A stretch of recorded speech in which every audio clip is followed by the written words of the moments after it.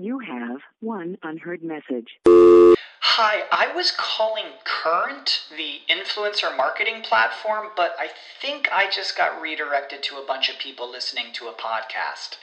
Well, anyways, I was calling Current because I was told they could help get my brand set up on TikTok Shop, and even build out an affiliate program of content creators promoting my brand, and even have those content creators go on live streams and promote my product there.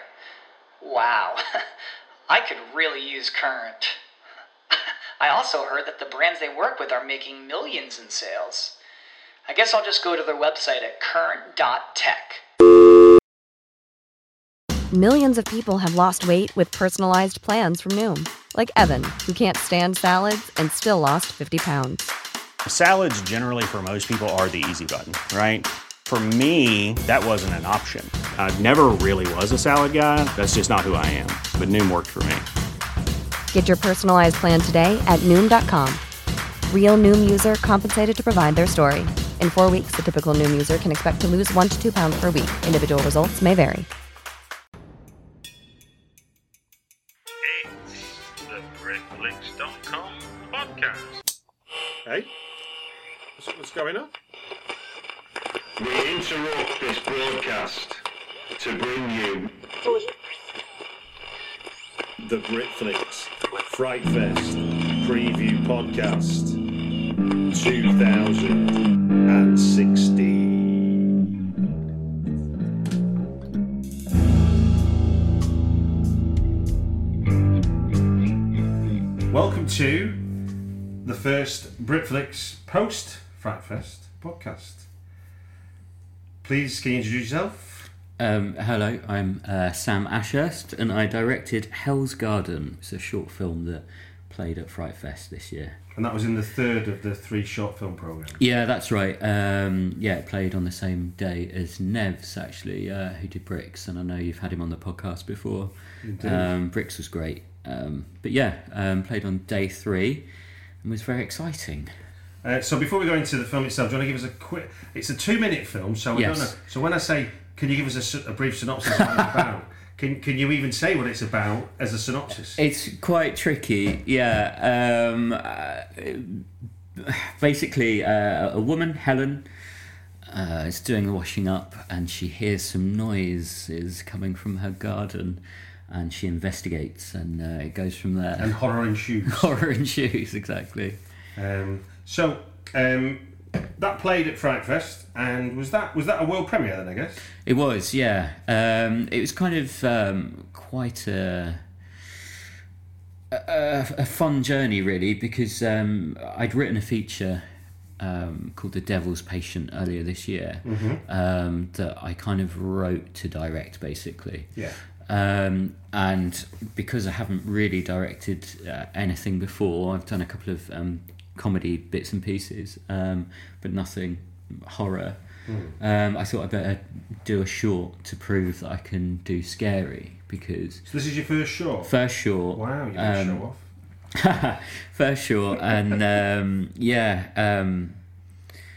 the main intention was really to make something really creepy and scary, because the script, Devil's Patient, is the intention is to be really, really scary. So I did the short mainly as like a calling card to show to people, to please let me make this movie. I can make movies. And someone said, "Oh, you should submit it to Fright Fest." Oh, okay. So I did, and incredibly it got accepted. Yeah. And I was sat there at the Voo in Shepherd's Bush, and I've seen a lot of films and a lot of screens, but this one felt like the biggest screen I'd ever seen in my life. Watched it play out. It was quite an incredible experience. Now, it should point out for people that don't know you write about films, and you have done for a while. Yeah. So, which is why you said, you've watched plenty of films on plenty of screens, and suddenly you thought, how's my film going to fill this? Yeah. I'm guessing, is that what you're saying? Yeah, exactly. So how was that experience? Was it meta? Was it out of body to see your film as opposed to go there to, be judge and jury on somebody else's film? It was really, really an out of body experience. it was just so weird because obviously I'd been to all 3 days of the shorts because you know, the short film program this year at Fright Fest was astonishing. My film accepted. I actually, you know, I said in my intro on the 3rd day that the films have been astonishing, some of the best at Fright Fest this year. As long as my film doesn't break that excellent run, you're in for a good time. So I'm not showing off when I say, oh, I was part of this amazing thing. Yeah. I was quite overwhelmed to be there. But stuff like The Monster, which was another one of the British entries.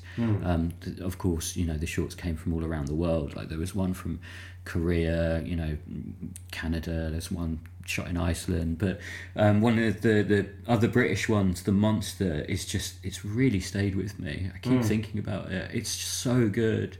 It's directed by Bob Pipe, and I won't spoil it, but the basic setup is it's a world where it opens with a monster chasing a woman, and then the reveal is that it's actually on a film set, and like this monster's styled like the sort of 30s like creatures, and the big reveal is that it's on a film set. But then you find out that in this world he is an actual monster who has been hired to the film to kind of save money on special effects, because you can chuck an axe in his head and it won't really hurt him. You can put it out and he'll heal, and it goes on from there. It's quite a long short, so that isn't too much of a spoiler. But it's so beautifully acted and so beautifully put together. So I was seeing stuff like that and going, oh, bloody hell, you know. We literally shot this film in 3 hours.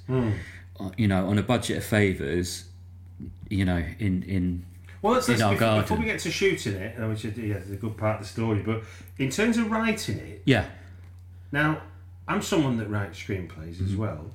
Now, how do you write what that 2 minutes is? So you kind of know what you're delivering. How did that look on the page to you? Well, okay, so one of the interesting things that Nev said on the podcast that you did with him was how he sees shorts as being like jokes or poems, I think he said. And I actually come from a background of stand-up. I did stand-up for a bit, and it was still very influenced by horror. Like I did an interview with the 405 for like my first Edinburgh, and they asked me what my influences were, and I said horror films. And the character that I played was this sort of serial killer / maniac who did observational comedy and didn't realise that, you know, these very surreal, violent experiences only applied to him. So I've written jokes basically, and so this short had the structure of a joke, really. The setup and payoff. Set up, misdirect, reveal, you know. And I've been really overwhelmed by the reaction. I mean, it won Best Scare, Total Films Fright Fest Awards, which Jamie does every year. And, you know, people might think, oh, well, you used to work at Total Films, of course you won it. But actually, that is kind of the opposite, because, you know, it would make Jamie look bad if he did. Professionally, exactly. It's such a public event, and Fright Festers are not backward at coming forward. No, exactly. and his awards have grown into a big deal. I mean, people put them on, like Nina Forever has the Fright Fest award on the DVD box. So people do, you know, care about it and they pay attention to it. And so I was unbelievably, you know, I was quite moved by the fact that, you know, that it affected him like that. So yeah, it was got the Best Scare, and so it's just this incredible experience to go from doing this quick thing to show that I can direct to actually playing at one of my favourite festivals and winning an award. You know, just quite incredible. In the sense of showing you can direct, what do you think you were able to show? As a filmmaker, I think that I was able to show that I've got quite a strong vision, that I can communicate, communicate a lot of information in a short space of time, or at least get across an atmosphere in a short space of time. No, I think that was the underlying point of my thing about what was on the page, because I thought there was an efficiency to what we watch. That means I don't need. Well, there's no explanation really. Things just happen, don't they? Yeah, exactly. And it escalates, and like you say, there's misdirect, and then there's boo. Yeah, exactly. And yeah, I think I think they're good performances. So I think it shows that I can work with cast. And yeah, no, I'm proud of it. And how was that experience then? Did you say it shows you can work with a cast? Yeah. Obviously, as a film journalist, you've been on sets and spoken to people left, right, and centre. You know, you're kind of when you do that, you're one of them. You're just someone sat there, and there's time to talk, and you talk. Yeah. Whereas when you're on set and you're making a movie, you're on the same clock as them. Absolutely. Well, I was very lucky to have Katie Sheridan and Nick Helm are the main two. I don't want to say too much more than that. But yeah, Katie Sheridan and Nick Helm. Nick I knew from when I did stand-up, and we actually did a pilot last year together, a film-related thing that didn't end up moving forward, but through that I met Al Clayton, who's from Turtle Canyon Comedy, who also helped out on the short, but we'll get to him in a minute. You asked the question about the cast. Katie Sheridan is a pal of Al's, basically. And she's an accomplished actress in her own right. And so yeah, it was pretty. You're right. I am used to being on film sets and interviewing people. I'm not used to being the person in the centre, but who's sort of directing everything, literally. But I loved it. I loved giving little directions to, because Nick, hopefully you won't mind me saying this. There's a shot where he kind of turns, and initially, because he's from a comedy background, it was kind of a little bit funny, kind of, and I just said, can you do that again, but just be less charming, and kind of he got it straight away, and he is an incredible actor. He's an incredible actor. I think people think with Nick, they see him an uncle and they think that, that's who he is. He doesn't have to act. He just, stands in front of a camera and speaks. But he is completely different to that character, and he has so much range. So it's really exciting to work with him. And Katie was just, she's done loads of stuff herself. So she was just completely professional. Got everything one take, which was essential because we literally had 3 hours to film.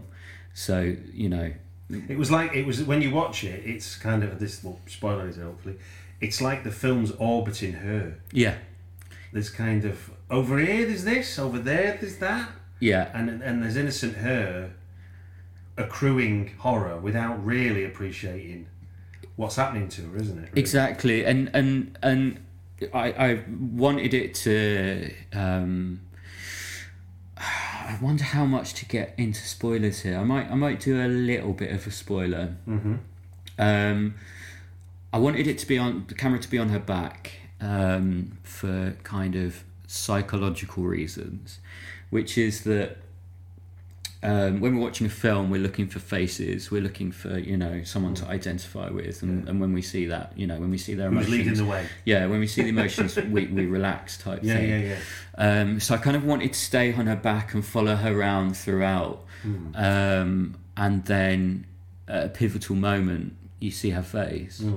And then you're busy looking at her face and maybe relaxing a bit. Finally, we see her face, and then maybe something happens. To hopefully, in that short space of time, intensify the reaction to that moment.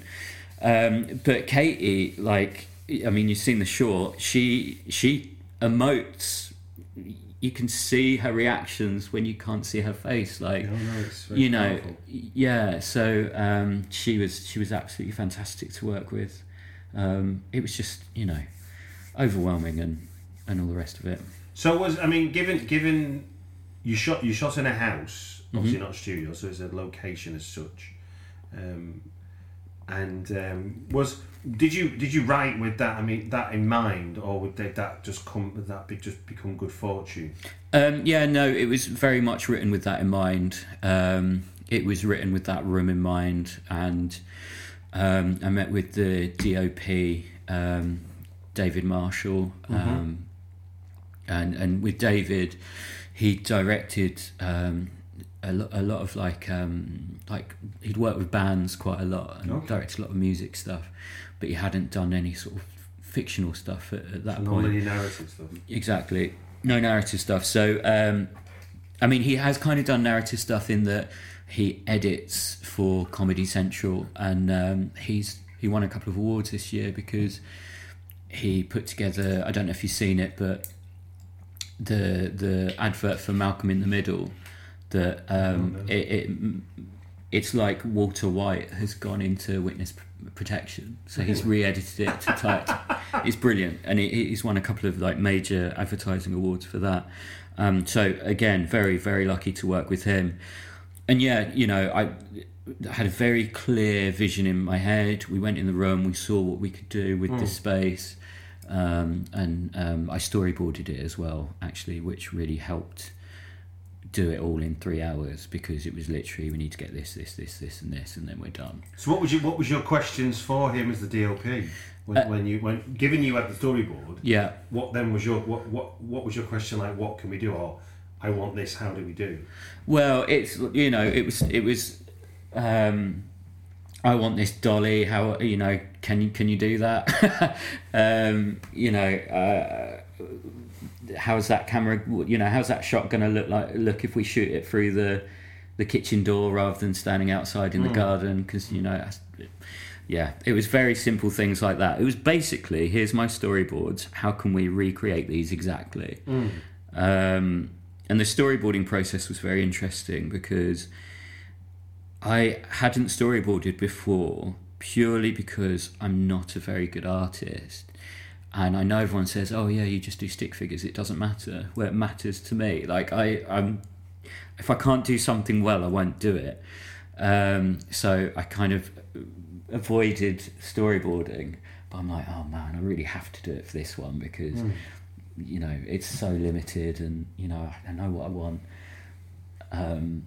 So I did it, and I'm so glad that I did it, because those storyboards, it was like, I don't know, projecting something from my mind onto the page and then having it appear in film. I know that sounds like quite a simple, obvious thing, but it was an amazing feeling. Like, there's a couple of storyboards where it's exactly like, even the distance, everything. So yeah, I've forgotten what your original question was because I started waffling about storyboards, but no, it was the questions for working with the DOP, and getting his ideas and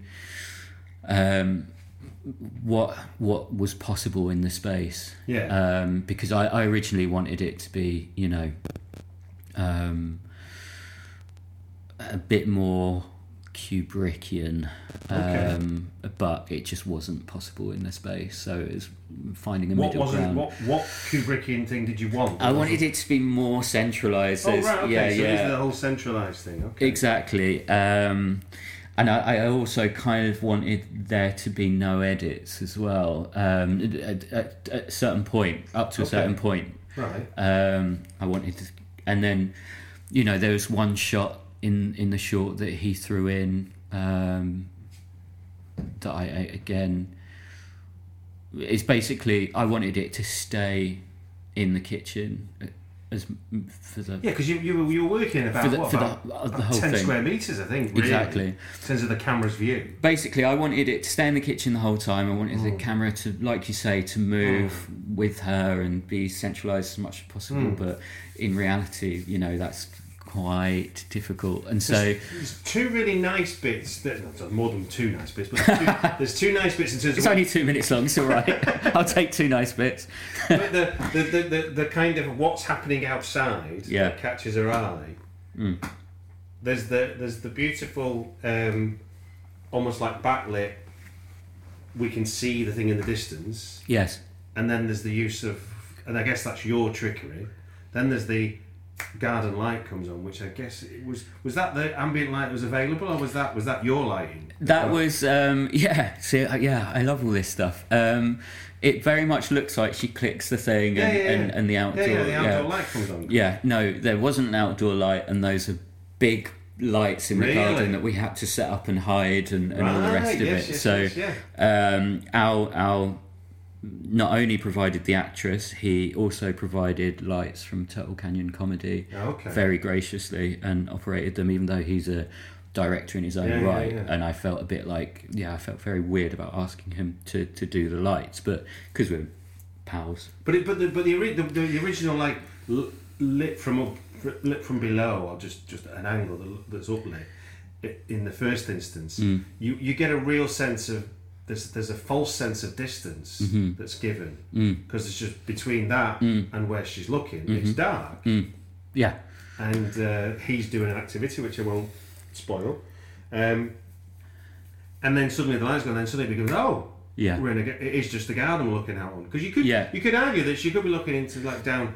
a harbour, down whatever, you know. Exactly. It is only, I know it's a house, but no, absolutely. You don't know you don't know what's out that window. Yeah, exactly. And I kind of love that. I love that idea that, you know, what is he doing? Why is he doing that? And then you've got the reveal, and maybe you think that's it, and then it escalates something else, and then it escalates something else. So and musically, what's going on there is sort of incongruous with the action. Yeah. It's like almost like a vaudeville type. Yeah, exactly. And again, I really like that. You know, I wanted to have a presence, because it was supposed to be a calling card, and not even necessarily a short film in a way. I mean, obviously it is a short film, but it was really just intended to be sent to people, not necessarily shown at a festival. Yeah. But yeah, I just wanted to have that presence in there. Like, I'm showing you these things, and I've chosen this music because, you know, I'm the ringmaster type thing, and this is unfolding in front of you. And what's lovely about the music, my friend Lottie, who goes by the name Deprestival, we work quite closely on the music together. I initially sent her the Rosemary's Baby theme, and I was like, you know, can you do it like that for the opening credits? And I think she did a great job of, you know, that kind of childlike, creepy. And then it's kind of like it's like a cartoon creepy. It's definitely not. It's not fun, but it's smirking at you. Exactly. As a sound. Exactly. That's exactly it. It's playful. And I kind of love the idea as well that the music, I really don't want to get too into spoilers again, but the music is connected to the film and the way it ends in a kind of different way for me. Hopefully when people get to see it, they'll know what I mean by that. But well, you play. I mean, the other thing is you play with colour in a very real sense. You know, the title card comes up, title of the film and everything, and beautiful. Did you do that? Yeah, a couple of people have asked me that. I really, really, really wish I was that talented, but I'm not. That was another friend, Felicity Marshall, who actually does a lot of clothes design stuff. So she's really good at that kind of, you know, that kind of repeated pattern. Yeah, it looks. Do you know? It could be. Given we're listeners, benefit for the listeners. We were talking about tattoos before we started. Yeah. It could be like a kind of here's your easy flash. Tattoo flashes. Because it's the upside down and right wheel crosses that catch my eye when I first, because I've watched it a number of times, and like when you're looking at it, you look for something else, and I think the striking thing for me was the upside down and right way round crosses. Yeah, exactly, and the idea of like on the 13th, it's 13th of October, they do the unlucky flash where you can get. Of course, yes. Sorry, I've forgotten. Yeah. The unlucky tattoos for like quite cheap, or in some but then places you flip free. from that beautifully brightly coloured, like a macabre Laura Ashley, for that, if we can go there. A top shot, but yeah. Top shot. and then it goes into monochrome. Yeah. Now, monochrome, was that to save yourself? Was that a conscious thing on saving yourself production values, or was that something you, when you were writing it on the page, you saw the monochrome from the get-go? Okay, so the monochrome is interesting because it was shot in colour. It was going to be graded in a different way, and I sat with David in the edit, and like I said before, David is an incredible editor, and there's lots of hidden edits in the short, all 2 minutes of it. He was amazing in that process. The one thing that he was a tiny bit resistant to was the idea of putting it into monochrome, because quite rightly, as the DOP, if we wanted to do it like that, we should have shot it like that.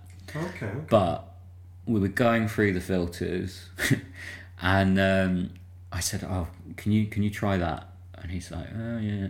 We tried it, and I just loved the way it looks so much. I'm a big fan of Carnival of Souls, and there's a bit of Carnival of Souls to the short, I think. And so that really brought that out of it. And yeah, to David's, he was great to work with, and that minor resistance aside, as soon as it was clear that I really, really love the way this looks. And it's interesting, partly it was production values as well, because the minute you put it into that, there was some stuff that I tried to do with colour that just wasn't right. God, it would be really interesting if anyone ever saw the colour version of it. Well, no, I've been in that kitchen you've shot in, so it's that idea. But it was lit in a very specific way. Yeah. And it didn't work for me. Like, I like the idea of it, but in reality, it just didn't look right.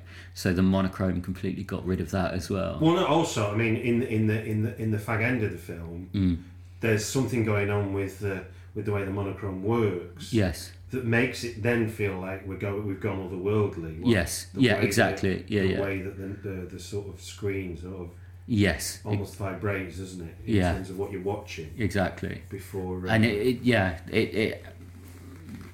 it had a feel that's like another film, a Japanese film that I won't name, but yes, yeah.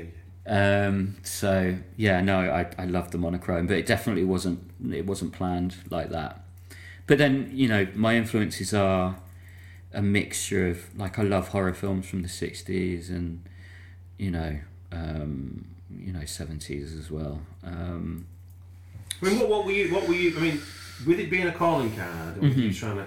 Obviously, there's the kind of just simple, I've got competence to be a director, which is a different challenge than I've got to make this film. Yes. Because it's kind of like you want 2 for 1 there, don't you? Really? Yeah. You're looking to sort of this feature film script you've written. You're hoping that as a result of this short film you've made, you can carry on. You can make a bigger conversation and a push. I mean, interestingly, Nev talked about. He tried the other way around, didn't he? And found the question he got asked is, well, what can you do?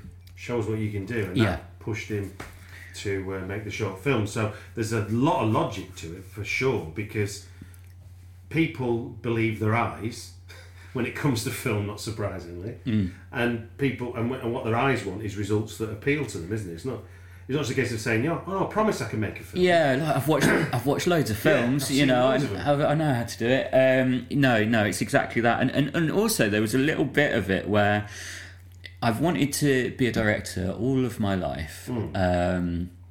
Just all your life. Just all my life. I've also wanted to live in New York all of my life. Okay. Right, and that comes from quite a long backstory, but basically, I've wanted to live in New York all my life, but I'd never been until last year. Oh, really? Mm-hmm. Had London prepared you for New York, do you think? I tell you what, New York is basically London with all of the nice people removed, and I visited and I hated it. I absolutely hate New York. Oh my word! Yeah. And I know that's it wasn't always thus, you know. a contentious thing to say. I was lucky enough to go in '95. Yeah. And it was still funky. Yeah. Very expression. Yeah. It was definitely funky, but probably in a different way. I think if we fast forward 15 years from now, London might have had its nice people removed. Yeah. At the rate of change we've got at the moment. Yeah, absolutely. I think Manhattan is so containable as a place. Yeah. To go, okay, we're just going to price everybody that can afford. Yeah, exactly. We're going to make everything as nice as possible, so therefore... Exactly. So, what if being a director was like living in New York? What if I tried it and actually I don't really like this? You know? Okay, I see your logic then.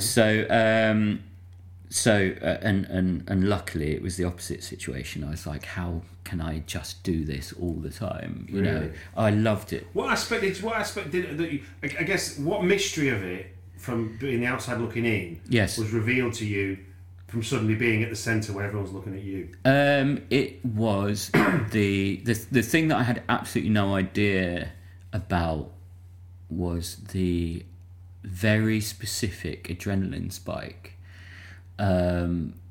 How pure excitement. It's the purest version of the creative process I think I've ever experienced. I've done lots of different things. I've done stand-up, for example, where you and a mic and an audience. I do think it's a myth that it's you and a mic and a hostile audience, because they wouldn't be there. They're there to laugh. So as long as you help them, then it's all right. Yeah, you might get one. That situation definitely gives you an adrenaline spike. But directing is kind of completely different, because when you sit in a room with mates and like you have an idea and like you start to sort of chat about it, and one of your mates has another idea and it makes the idea better, and that's a really exciting, lovely feeling. Directing is like the ultimate version of that, where you've created this thing, you want to make it real, and everyone involved has read the script, so they like the script, they've got their own thoughts on it, and it's all of you coming together in an instant, moment to moment, slightly adjusting something, moving something, saying something that changes something, and it's just so thrilling. And I think partly maybe that's the fact that we did do it in 3 hours. Maybe I'll just have to shoot everything in 3 hours from now on. But what was the logic of what was the purpose or the reason for this 3 hour time? Right. Okay. So the mythological version, the lie, would be that it was the night of the solstice in March, and I wanted to shoot it all on the night of the solstice to bring that sort of pagan magical feeling to it. The truth is, Nick is a very busy man, as everybody on that film is very busy, but Nick specifically that night had somewhere that he had to be.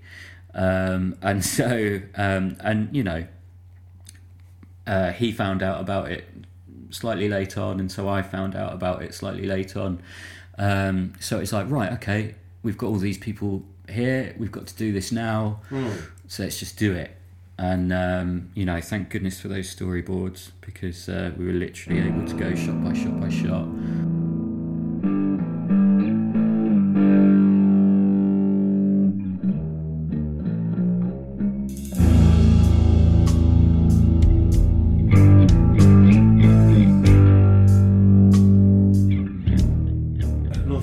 Was what you talked about earlier, the whole kind of looking at her from this higher point of view, or over her shoulder at what she's doing, as if to say we're in the room with her. Or is there something else there? So we as media savvy watchers don't know whether or not we're just given a privileged view, or we're meant to worry about what's behind her. Yes, Stuart, thank you. I'm so glad that because I did wonder if people would connect with that, But yeah, that was definitely an element to it. Because she's washing pots, she's doing a very banal thing.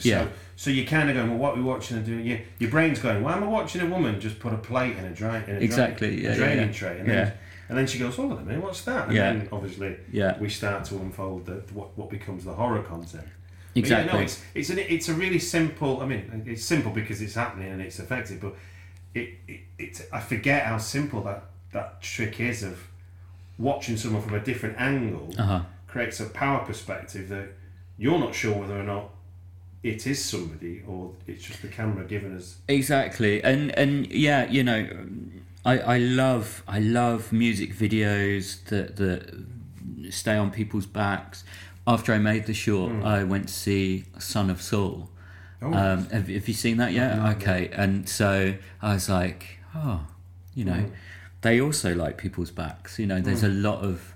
It's very similar, actually. But I've never thought about what you said before, which is the idea it's not until someone turns around that we know what to think. Exactly. It's weird how much we're having to work for our corn while we're watching when you're not allowed to see the face. I know obviously slasher films and stuff hide people. Yeah. Or just show, you know, giallo classically, obviously with the leather glove and whatever. You're having to sort of go, are we going to see something? So you're kind of watching going, what are you going to show us? Exactly. Like almost like nervous eyes, and obviously we know we're watching a horror film, so therefore you've already geared us up, and obviously you were part of a short film program, so people are watching your movie. Yeah, exactly, and I'm you know, I think that is a big part of. I'm really proud that, you know, people have said how creepy it is and how it unnerved them. They couldn't quite, you know, it's such a short space of time to build atmosphere. And I think a big chunk of it is that decision to stay on the back, and it was always envisioned like that. Like I say, for those psychological reasons. I mean, I've always thought about that kind of stuff, even in my comedy.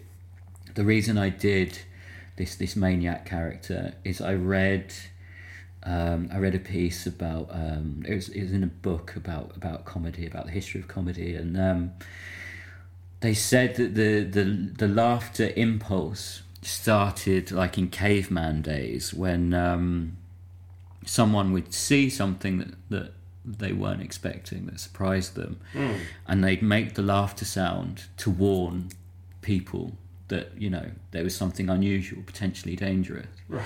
And so I was like, oh, well, that's interesting. You know, like the fear impulse is linked to the laughter impulse. What if I just go in there and make people feel as uncomfortable as possible? Will they laugh? And as it turns out, they did laugh. And I was lucky enough. In 2012, I made it to the final of the Leicester Square New Comedian of the Year award. Yeah. Which was another amazing experience, like performing at the Leicester Square Theatre to like 400 people, and doing my weird comedy. Was this still doing the horror character type? Yeah, it was the horror character. Okay. Yeah. So, yeah, no. How much of what you were learning there in terms of performance, and I'm guessing as well as delivering gags, you were understanding sort of drama that you were creating as well. Absolutely. There's the lulls and then there's the peaks. Completely. Absolutely. How much does that come into your writing now as you're trying to imagine what's going on in your head to go out on the screen? It's very interesting because you learn about acting, you know, because I was playing a character, and you kind of learn how intonation can make such a huge difference. The way you say something often means more than what you're actually saying in a weird kind of way. I think Hitler made a big deal of that, didn't he? Oh, did he? Not we've hit what you say, how you say. We've hit Godwin's law of this podcast. So yeah, me and Hitler, two of the greatest stand-ups of all time. Sorry to do anything. Go on, carry on. No, it's fine. But yeah, and so it's you learn about the pressures of performing. You know, so hopefully I can be a bit more sympathetic to my actors, and B, you know,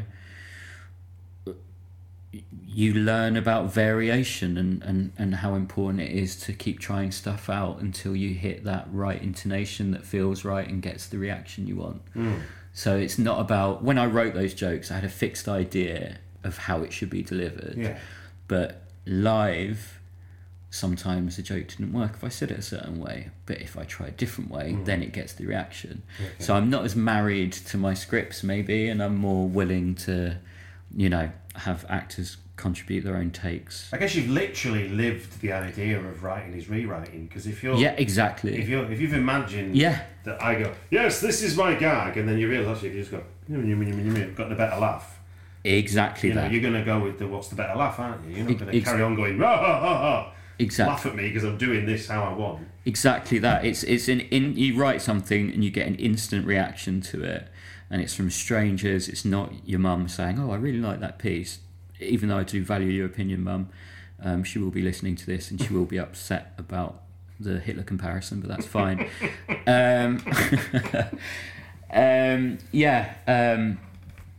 It's getting that live response from strangers and remodeling everything around that. Now you've said you've done a feature script. Yes. What can you tell us about that? Can you give us anything about that? Is that all secret? No, I don't think it's secret. I mean, if anyone wants to rip it off, then more power to them. It's called. Please don't rip it off. Have your own ideas. It's called The Devil's Patient, and it's a really, really, really scary film about a nurse who gets slowly possessed by a demon that's trapped inside a coma patient. So if we leave it there, that's the high concept. If someone was to rip you off at that point, then they've gone. They've done some work. They've had to done some work. Yeah, exactly. So thinking about that being, obviously you're writing a 2-minute short is a very different discipline than writing a stand-up routine. It's a very different discipline than writing a feature film. Yeah. So from your writing habit point of view, are you an Up with the Larks? Are you a Midnight Oil man? Are you 9 to 5 man? What's your kind of, in an ideal world? I'm not saying because we don't live in one, but in an ideal world, if someone give you a straight run of 4 weeks to write, that's a lovely question. I write at night, not for work because that's not really possible. But when I'm doing something creative for myself, I write at night, normally to about 2 o'clock or 3 o'clock in the morning. And because, I'm someone who gets very distracted by noise when I'm writing. Not at any other time really, but when I'm writing, I like to have as quiet a space as possible, so it's best to write when everyone else is asleep. There's an amazing silence, isn't there? I've worked at that time. So if I +1, certainly in a kind of, obviously not Soho scenario, that doesn't happen, but in a places that are away from that kind of world, there is an amazing silence that suddenly, when you're aware of it, you couldn't realise, actually, I'm in a... It's beautiful. It's like you're the only person in the world, and you can really focus. I'm in a velvet office. Yeah, it's lovely. It's lovely. So that's when I write. So how do you approach it then? What's your method to the madness of trying to make a feature script? Are you a start on page 1 and see where it takes you? Are you coming up with a high concept and going, right, how does that brainstorm out? Are you outlining? What's your approach in that sense to building? What was it called again? Sorry. The Devil's Patient. So, what was your approach to building the Devil's Patient from that concept to 90 odd pages? So I write a list of scenes. Okay. Let me say that again. I write a list of scenes. Mm-hmm. Basically, like 90 moments. Okay. Because I figure, if you've got 90 moments, then you've probably got around 90 minutes.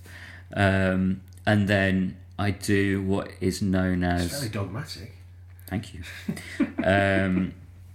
I take that as a compliment. I like dogmatism in creative approaches. Yeah. It's kind of trust the process and it will come. Exactly. And the thing is, with those 90 moments... whether or not they end up in the film is kind of by the by. Yeah. Like, you know, you write an opening image or something, or you write a scary scene, and you kind of, with certain bits, you're like, oh, I love that, you know, and then those generally definitely stay in. But then it's what is known as the vomit draft.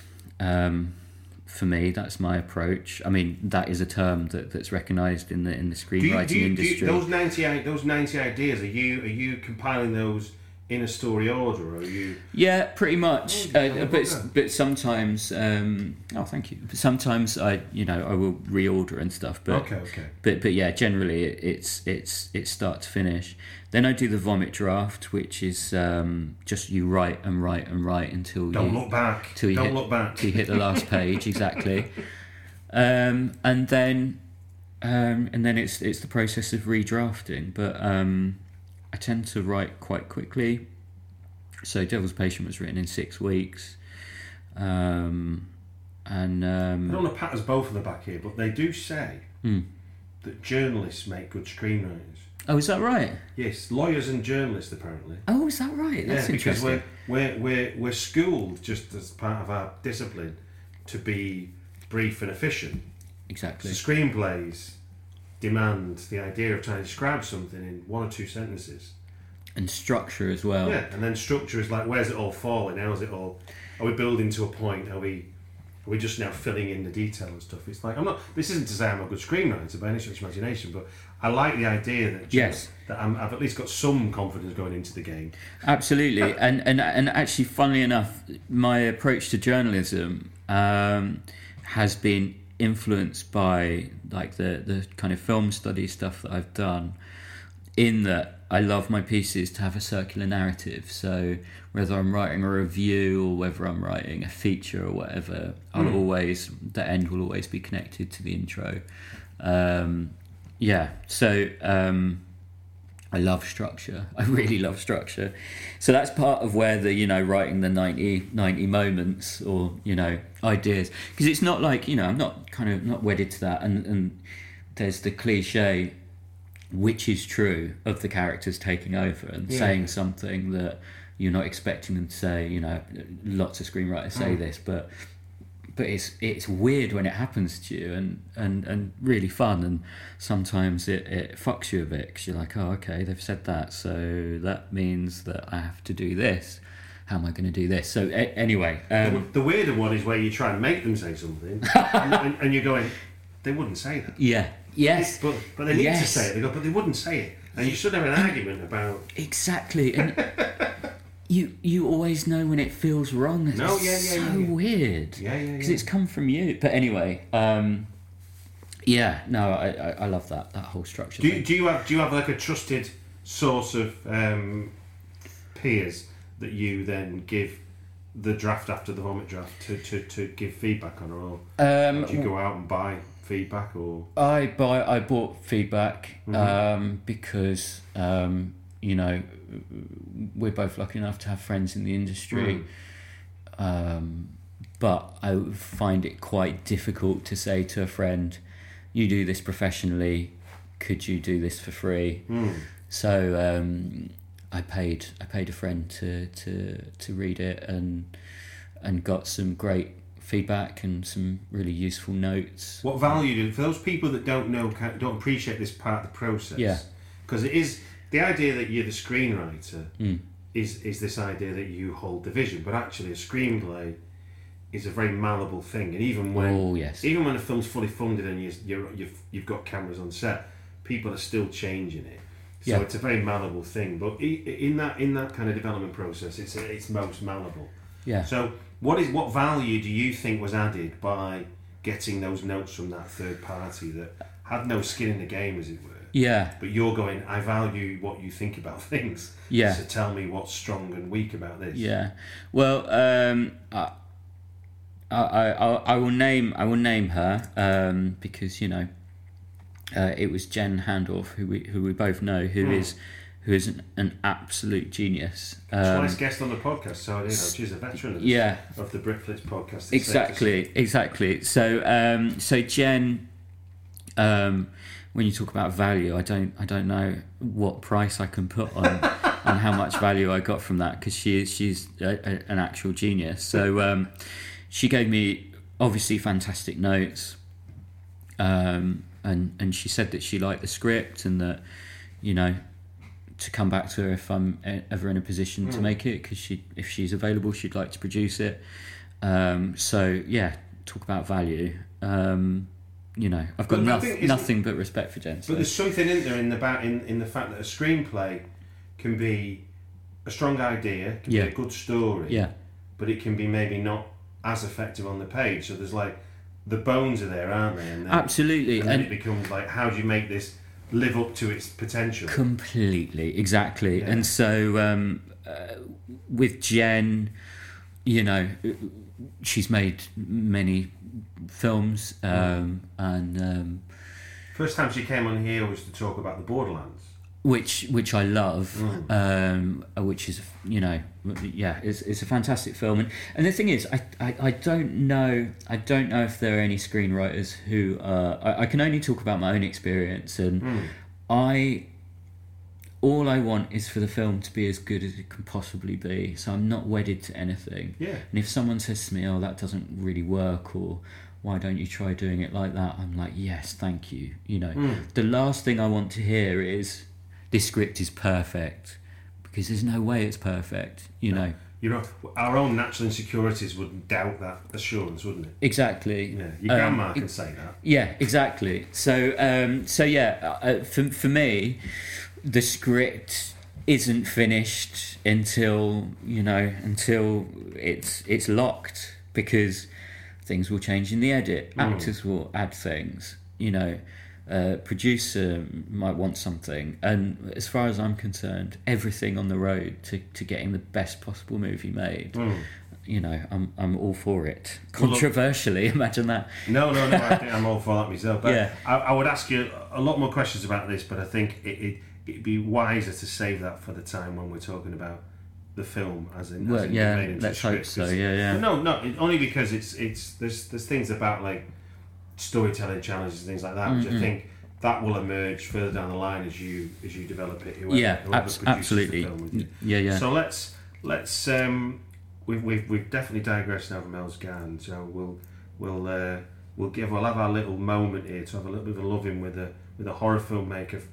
Yes. He's not a friend of ours, but we're a friend of his. Yes, exactly. So just to put this into context, at Fright Fest this year, 31, Rob Zombie's new film played, and I didn't actually see it because I ended up kind of getting to know Jackson Stewart, who directed Beyond the Gates. Did you see Beyond the Gates at Fright Fest? I did see. What did you think of it? I thought it was very good. Yeah, I thought it was fantastic. And I can't pronounce his name, but I want the guy that did the soundtrack to come and make music for me. Yeah, God, yeah. So actually, this is kind of connected to Hell's Garden in that I met him at the Fright Fest party initially, and I was pre-Wednesday night thing. Is that the the karaoke? No, sorry, it was on the Thursday night. Okay. Yeah. So and I was introduced to him as, this is Sam. He's directed one of the shorts that's in the programme, and we were chatting away, and I slipped into journalist mode, and I said to him, it's a terrible habit to get into. I know, and I asked him, one of my journalist questions, which is, what would be your absolute dream project? What would you love to work on? And he answered me and gave me a great answer, and then he turned to me and he said, how about you? What would yours be? And I was like, oh my God, no one's ever... The shoe! How did that happen? No one's ever asked me that before, and so I had a moment, and then told him, and anyway, we had a very similar outlook. Like, what was your answer? I can't let that go by. What was your answer? I would love to do a DC movie. I'm kind of obsessed with the whole DC universe. Right. I mean, my dream would be So DC has a thing called the multiverse, where there's lots of different versions of all the heroes. And what I'd love Warner Brothers to do would be to commission greenlight a whole load of Batman movies from lots of different directors. So rather than just having the main one, I'd want Quentin Tarantino's Batman, I'd want, you know, Lars von Trier's Batman, and I'd want to do Sam Ashurst's Batman. That's my dream project, which will never happen. But, you know, if we're going to go for a dream, let's go for a dream. I don't know if you've listened to the Nerdist podcast with Max Brooks, who wrote the original book that became World War Z. Yeah. Him and the Nerdist, you know, do you know the Nerdist? I do, yeah. So they were talking about Dark Knight. Yeah. And they were talking about having different versions of Dark Knight. So they were going, why is nobody doing the Clint Eastwood Dark Knight? Exactly. Yeah, this is it. So you play it like he's Clint Eastwood now, obviously. Yeah. And that was frying my brain listening to that. I was thinking, yeah, exactly. And that's the thing, like, you can do so much with it, and people have. There's been so many different Batman comic book brands, even. Like Legends of the Dark Knight is a really underrated series of comics where, you know, people are basically allowed to do whatever they want with them. So if they were to apply that to the films, and, you know, imagine, you know, maybe some people might get bored with this. I wouldn't. If, you know, in the summer of 2023 there were 7 Batman movies coming out, all by different directors, I'd like, yes, please, bring it on. But anyway, I got to know Jackson, and he's a really lovely guy, and obviously saw his film and absolutely loved it. I think it's really, you know, it's Fulci playing Jumanji, basically, and really with a really warm heart. I had this really funny experience watching it because of obviously Barbara Crampton. Yes. The first time she good is she, by the way? When she first comes on screen where they first start playing the board game. I mean, if those that didn't see my review on the Britflix website, they find that they go and to two estranged brothers are closing a mom and pop video store, VHS store, and in the storeroom they find the game Beyond the Gates, and they begin to play it, and they can't stop playing it until they finish because of an inherent supernatural power that belongs to it that they didn't really appreciate was part of Dad's old magic, really, I think. And the magic that happens is they put the VHS that comes with the board game into their video recorder, and there's Barbara Crampton being this living, breathing character as part of the board game, which isn't playing like a VHS tape that I know. No. But I watched it and I was like, I've seen this before. Like, it felt dead familiar, which was like a weird experience, and I don't know why that was, because I've never seen it before. Yeah, no, it does have that sense of familiarity. Did you think the film, I mean, just before we go into the Rob Zombie bit, did you think that I thought the film was as much, I mean, obviously the film itself was a homage to the kind of horror films that VHS gave birth to. Absolutely. The whole horror genre that came out in the 80s, but also it was as much loving about the old mom and pop video stores before Blockbuster and the like made it all corporate. Absolutely, and my childhood was spent in those mom and pop video stores. Oh, me too, exactly. And actually that sadness is kind of built into it. Oh yeah, no, that's part of what makes it so warm, because I mean, you'd expect it to be set in the 80s because of that sort of level of homage, but it starts with mum and dad buying a video store in like the early 90s. So it's like, oh, hang on a minute, you know, it's on the way out. Yeah, they were the end of the dream, weren't they? They were the end of the dream, exactly. So that's kind of maybe an underrated quality that gives it that extra edge of sadness. And I feel like sadness was a big theme at Fright Fest this year. But anyway, I need to get to the point. Basically, 31 clashed with a film called Bad Blood the Movie, which was made by one of Jackson's pals.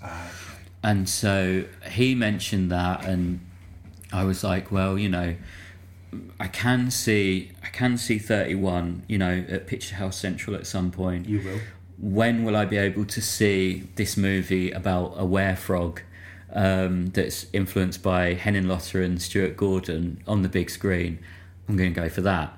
However, I was extremely sad to miss 31, as much as I enjoyed Bad Blood, the movie, because obviously the Fright Fest audience is the place to see that kind of movie. So when we met afterwards and I found out that you'd seen it, I kind of leapt on you a little bit to find out, and that's where our sort of Rob Zombie connection forged. You were one of two sort of. Martin Caterio wrote a lovely review for Cineview, I think. Okay. Waxing lyrical about 31, like I can't do, but I just did my positive vibe version of it. I mean, to me, it's a gore version of Running Man in many senses. And because it's crowdfunded, he's playing to fans, and like we discussed in the pub after your screening, it was the. I think he's guilty of being famous for most film critics that have a go at him, or even horror fans. It's weird that horror fans have it out for him, because he's kind of on the genre side of zombie. I don't believe for 1 minute he's against the genre. It's absolutely bizarre. Because if you take it back to the first film, take it back to House of Thousand Corpses, when that film was being made, I think there were two, maybe three, I think two Fangoria covers about, the making of House of Thousand Corpses. And I think the first one, in issue 219, the cover line is something like, finally, hardcore horror, finally returned to proper horror. Because forget that back then, American horror was post Scream. That was horrible. It was atrocious. So it was all on the teenagers.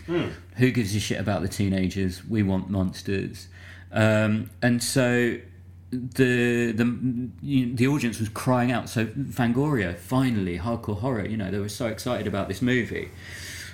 And then it comes out, and maybe people expected too much. I don't know. I really have no idea what happened, because I love House of Thousand Corpses. Like you say, it's a love letter to genre. It incorporates elements of the 30s stuff. Pretty much every decade of horror is represented in that film. Everyone says, it's a Texas Chainsaw ripoff, and structurally it's got those elements, but it uses that as a framework to lovingly nod to, everything from, Todd Browning's Freaks to, VHS nasties. I nearly said Nazis again, but, I mean, there are Nazis in it, but, the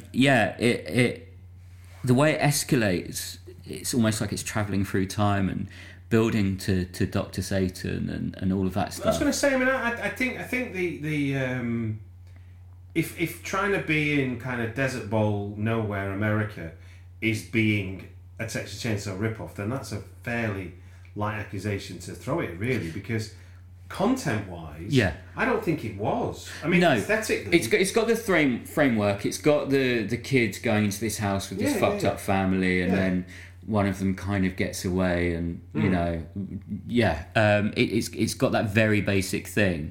But like you say, there's so much more to it, and it's often lumped in with Hostel and Saw, which is bananas. And Hostel came out in 2005, Saw came out in 2004. House of Thousand Corpses was 2003. So it changed horror. It made horror nasty again. And so I find it weird that it's got this reputation as this terrible movie. And then you've got The Devil's Rejects, which everybody agrees pretty much is a masterpiece. Even the zombie haters are like, oh yeah, I like Devil's Rejects, I don't like the rest of them. They don't know. I find it odd, because it's weird you use the word nasty, because it's true that's what he excels in a way. And I know he's a bit more cartoon as a filmmaker and as a famous person than someone like Winding Refn, but he gets criticised for his content because it's imposed on him, as if to say he's responsible for the world we live in, right? And the things he's commenting on. Whereas actually he's saying we live in a fucked world. And when the 70s might well have been the hippie dream era, But it was also the era of the Hillside Strangler and the 60s ended with Manson. And that's on Altamont. You know, these were very violent episodes. And Zombies clearly. I mean, Zombies clearly interested in Manson, and you know, there's references throughout his work, and he's clearly, you know, they say that. I think it's 12. When you're 12.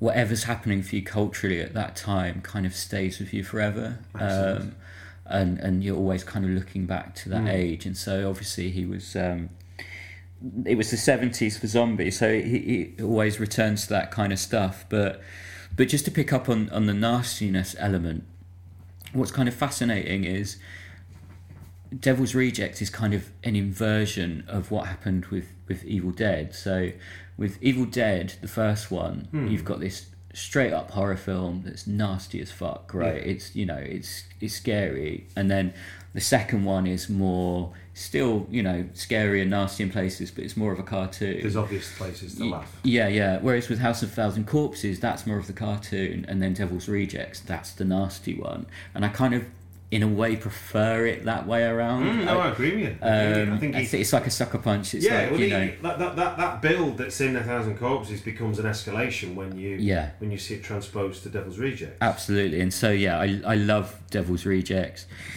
Halloween, we're going to go through all of them. Halloween, I'm not so much a fan of. I love the first half. The second half, not so much, and I think, you know, there were compromises made there, and, you know, I don't begrudge him. Like, everyone, you know, how dare he remake Halloween? It's like, you know, I don't care about remakes. But he's guilty. If anything, he's guilty of the fact that he said I'd never do a reboot. And so for a lot of people, it wouldn't have mattered whether he'd done Citizen Kane of Horror at that point. The fact was he'd said, I won't do a remake, and then he basically took the Citizen Kane of the slasher subgenre and remade it. I completely agree with that, but at the end of the day, we're all human, and Zombie, in every interview before Halloween was offered to him, used to talk about Halloween and how much he loves Halloween. No, he did. You're right. At the end of the day, you know, if someone came to me and said, we want you to remake Rosemary's Baby or something like that, I'd be like, fucking hell. Yes, please. Oh, yeah, no, it's not. I'm saying that the narrative was. I think people can change their mind. I'm answering those people, not you. I know that you're. I want to clarify for those listening. Yes. Yeah. No. Absolutely. I completely agree. And Halloween 2, for me, it's probably my favourite of his films. Really? So I will suffer, you know, my misgivings about the quality of Halloween, not the idea of him making it, but the quality of the actual final product. You know, I'll take that to get Halloween 2, which I absolutely love. I think it's an amazing film. I think it's so underrated. You know, I know you watched it. Revisited it. I revisited it after our conversation, after you'd had your film screened, and because it got lost in the midst of time for me. I kind of got it, watched it, and I knew it was more experimental than previous works, and it was fascinating rewatching it to remember how little Sherry plays in it, because usually she is the centre of his work in the kind of bolshy, kind of sexy femme fatale or whatever kind of character she gets to play. This is the furthest removed from that person that he usually has at playing, and it goes into cinematically it goes into the notions of what psychotic means. Exactly. Because it's sort of, if you're psychotic, then your normal world is fueled by other influences that maybe you can't see. Exactly. So if you see the influences of it's like almost like you go like, I'm doing violent things, i.e. Michael Myers, not me, Stuart Ryan. Michael Myers is doing violent things, and there's holograms that are in with me while I'm doing it. And I thought, rewatching it, and it was obviously fueled by our conversation. Yeah. But it was a lot more clearer. I thought it was a lot. I remembered it being a messy film, and while it's a little bit disjointed in parts, it's actually quite a grim tale in Oh man, it's incredible. So there's a lot going on in it, but basically a lot of people complained that it's kind of an inversion of Halloween, in that it started with this sequence that paid homage to Halloween 2, and then that ends up being a dream sequence which everybody hates. Everyone hates it when someone wakes up and it was all a dream, they feel cheated. But actually this wasn't cheating you at all, because I really wish people appreciated this film more, but that opening dream sequence tells you so much about Laurie. This is all in her head, right? It's dream psychology. The film opens with a description of what the white horse symbolises in dreams, right? So it's telling you... It does, yeah. Which I completely forgot that it comes up and tells you on the screen. I mean, you mentioned it when we talked about it, but then to see it kind of like... I was like, I felt like smacking myself going... Why didn't you see this first time then? So the whole time we're in her head, basically. The whole film we're in her head. Yeah. And so it's got that amazing psychological aspect to it. You've got her... It's a final girl who's suffering PTSD. So there's the dream element to it. There's her behaviour, how she's kind of... people are like, she's been through this thing, why has she got Charlie Manson on her wall? Well, when you've been through trauma, you're drawn to that kind of darkness. But she also doesn't know what the PTSD is, does she? She's traumatized by something that's actually in her subconscious, that's kind of waking up, and the reality of that waking up is... Well, it's the combination. It's the PTSD of the event itself, but it's also her genetics. So... it's the slow pursuit of genetics. It's the fact that, I don't want to end up like my dad, or, I don't want to end up like my mum or whatever.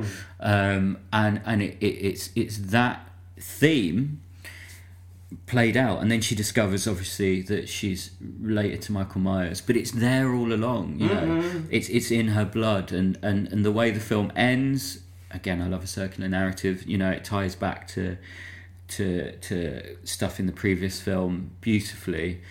I think it's a really, really, really clever film. I guess the hard bit, I suppose, to go with, as it were, with the film, is the notion that Laurie joins. The full circle bit is that Laurie joins Michael in his delusion.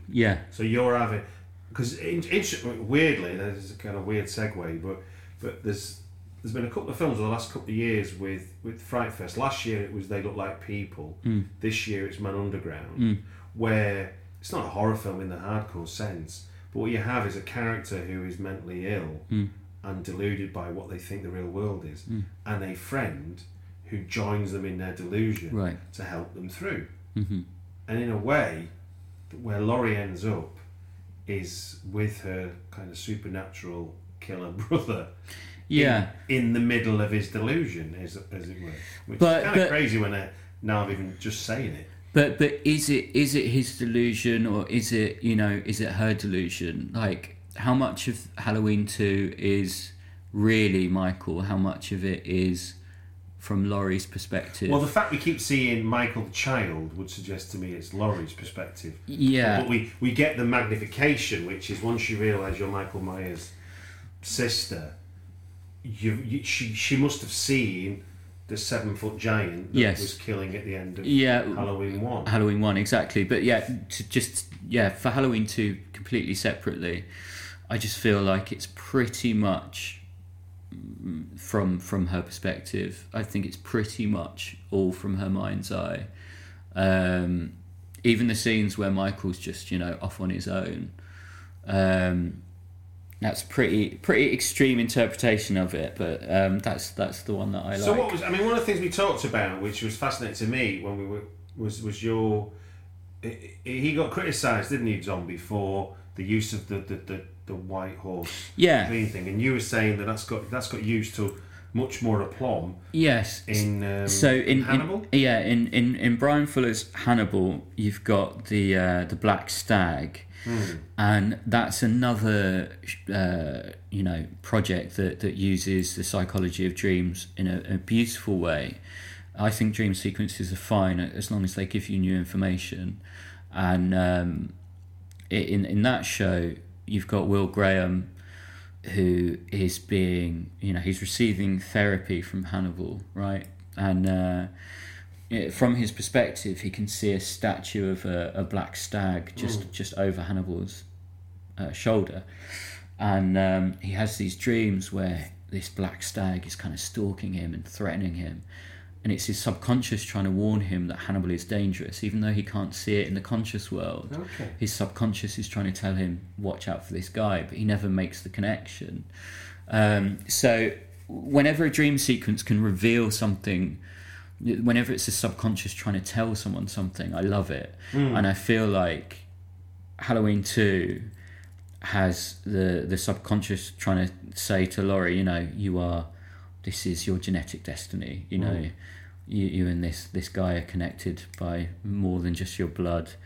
And then obviously the film, I don't want to spoil it too much, but I feel like I've probably already done that enough. But the film plays out that idea in a really interesting way, and I really wish we'd have gotten Halloween 3 to kind of complete it. I think it's complete, as it is, but there was so much more he could have done with that.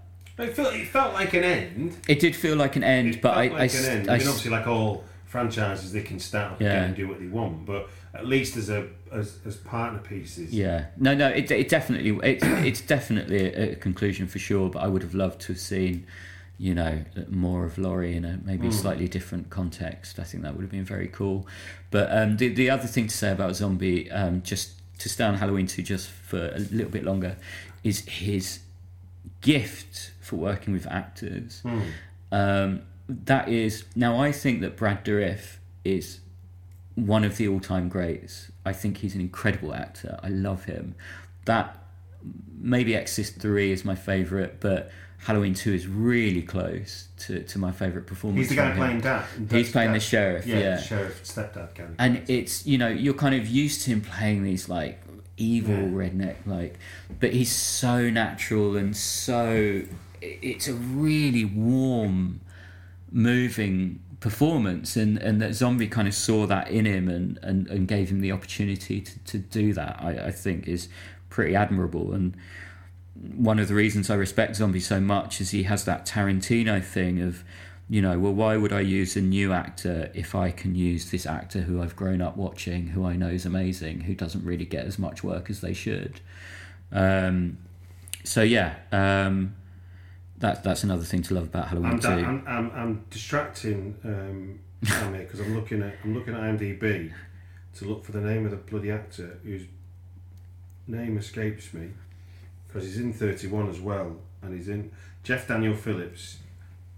He only has a small role. He has a much bigger role in 31. Yeah. But he is a hell of a find, I think. Yeah. Because is he in Westworld now, I think? I've not seen Westworld, I believe. I've not. No, I don't think it's not out yet. But yeah, that's it. He's got that gift for using these actors, and actually, Malcolm McDowell said he did again. I think it's a Fangoria interview when they were making Halloween, the first Halloween. He said that he'd put Zombie in the top 5 of directors he's worked with. Okay. And and I think the interviewer was spluttered a bit and said, "Oh, does that include Stanley Kubrick?" And McDowell was like, "Yeah, I'd put him next to Stanley Kubrick, no problem." And so, unfortunately, I think maybe Rob read that interview, and then The Lords of Salem was kind of the result of that. And a lot of people think that that's his best film and love it, and I'm not so big a fan. It's definitely Kubrickian, but I don't really want that coldness, that that distance from Zombie. I love his films when they're grimy and I quite enjoyed it. I know. I there's nothing wrong. It's fine. It's just for me personally. I'm not saying it's a bad film either. But you see, you went into it already with big love for Halloween 2, and I think I'd kind of watched it and forgotten it and not really thought twice, because I think I went back almost back to back with his Halloween remake, and 2. I think 2 was out. It just come out when I got 1, so it wasn't like I didn't see them with the spaces between. So then it was a wait for Lords of Salem then. And no, I really enjoyed it because I love a good witch's coven, and and he did it really well. And obviously, he got to play with pop culture with the music. He made the music explicit part of the story. Yeah, and to it's definitely cool. You know, I think that's what I mean.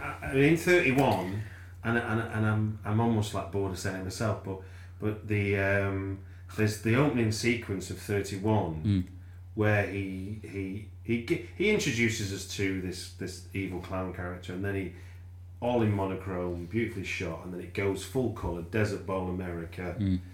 The Carnies are getting in their hands. You got Sherry Moon, you got all these mixed bunch of people. They want nothing more than just to have a good time, and he cuts it with Joe Walsh's Walk Away, and it's just an amazing. That's brilliant. That's so him. Yeah, that's kind of what I want him to do. It's definitely. Like you can see his riffing on it. Yeah.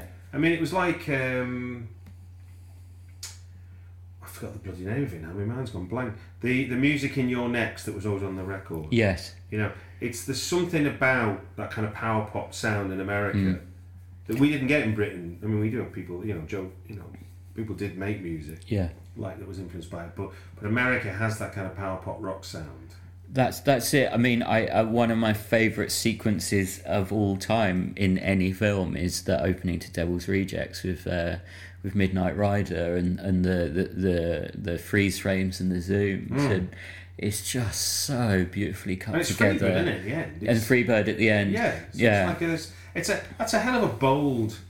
That's a bold book ending, isn't it? Really, yeah. Have your film with those two iconic rock songs and put your action into it, man. And like I and this is why it's working with the actors. It's bringing together all of these different influences and paying homage to them in a really sincere way, and the use of the music that makes me feel like he is the horror Tarantino and that he's not appreciated. I mean, he is appreciated by people like us, and actually Paul Thomas Anderson, when he was making There Will Be Blood, was interviewed, and they asked him about his, which he sees as a horror film, There Will Be Blood. And I wouldn't argue with them. I wouldn't argue with them either. I wouldn't argue with them at all. I mean, some of the film snobs might, but yeah, he was asked about, which of his peers does he really like, and he said, I love Rob Zombie. He's like this, Really? Yeah. That must have thrown the cineasts a curveball in that. But that's the thing. I've interviewed Paul Thomas Anderson, and he is nothing if not sincere. He's very, he doesn't give a shit. He'll just tell you what he thinks, because why wouldn't he? Because he's made every film's a masterpiece, basically. So yeah, and I think his dad used to present like a late night like horror, some weird channel. He used to introduce horror films, and I think there was an element of the Captain Spaulding to the stuff that his dad did, maybe. Okay. So I think you never know, but I think maybe that's why there's that connection there. But if Paul Thomas Anderson says you're a good director, you're a good director, and that's the end of it. Nice one. Let's segue in and bring it all full circle. Yes. So I'm nothing if not segue man. So Hell's Garden played at Fright Fest. It did. Have you got anywhere where else it's showing? Have you got anything else on the horizon where people might be able to see it? Well, I'm waiting to. There's one more festival that I'm waiting to hear back on. Don't tempt fate by telling us. So. No, I won't. I mean, because there's no meritocracy, is it not? The old festival word. Exactly. Like it's literally like and it's not necessarily. Here I'm making excuses before it's been rejected, but it's not even necessarily based on the quality of the short. It's based on how it plays in the programme or whatever it is. And at the end of the day, even if my film just plays right, I submitted it to two festivals that I think are really, really cool, and I got into one of them. So and I got a lovely reaction. So I'm happy. But there's a chance it will get into this other festival. If it does, I'll bang on about it on social media. And I'm also talking with a streaming service that it might go on to. Okay. And if it goes on to there, then will bang on about that as well. So then it'll be available for people to watch. It'll be available for people to watch. And so, yeah, it's all kind of a bit up in the air at the moment, but hopefully there'll be another chance for people to see it. And with regards to The Devil's Patient, it is being read by a very cool actress who I would love to play the lead. So I'm currently waiting to hear back on that, and then we'll see where that goes. But, you know what the film business is like. I do. All things are crossed on the Britflix front for you then. I think it's like, I think it's, what's the fact? It's something like 1% of people who want to direct get to direct. It's something like that. So, if I get to be part of that 1%, then that would be amazing. But, I'm glad I don't want to direct. I've done my short. Variable in me. Yeah, exactly. Obstacle in my way. Yeah, no, it's tough out there, but we'll see. But I've done my short. I've gotten the lovely reaction, and so yeah, it's quite an amazing feeling. And if there's anyone out there who's thinking they've got a film in them, do not be afraid. Find collaborators, talk to them about it, and go out there and make your film, because it can be done. If you don't already subscribe to Britflix, just sign up for free at iTunes. Hey, what's going on?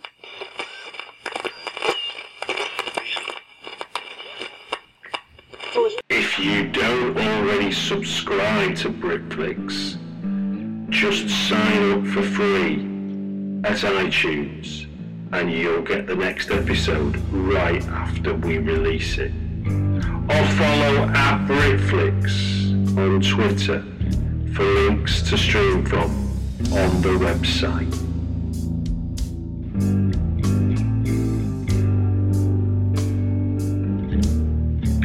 This has been a Britflix Frightfest Preview Podcast 2016. If you are listening to this podcast through iTunes and you've got 5 minutes to spare and you enjoyed the podcast, please leave me a review and a comment. It will really help to publicise and promote the Britflix.com podcast and get more people to hear what you enjoy. Thank you.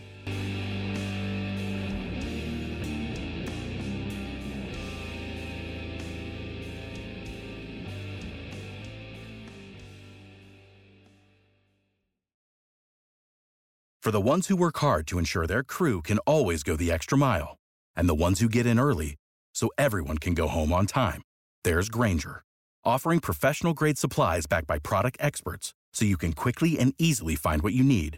Plus, you can count on access to a committed team ready to go the extra mile for you. Call, click Grainger.com, or just stop by. Grainger, for the ones who get it done. Hey y'all, Darius Rucker here. A lot of people ask me, what inspires your music? And one of the big things is a strong sense of place. That's why I love my home state of South Carolina and want to share the awesome things it has to offer. From the beautiful mountains down to the sunny coast, it's got it all. Not to mention two of my personal favorites, great golf and amazing food. Come see why I love this place. Visit discoversouthcarolina.com.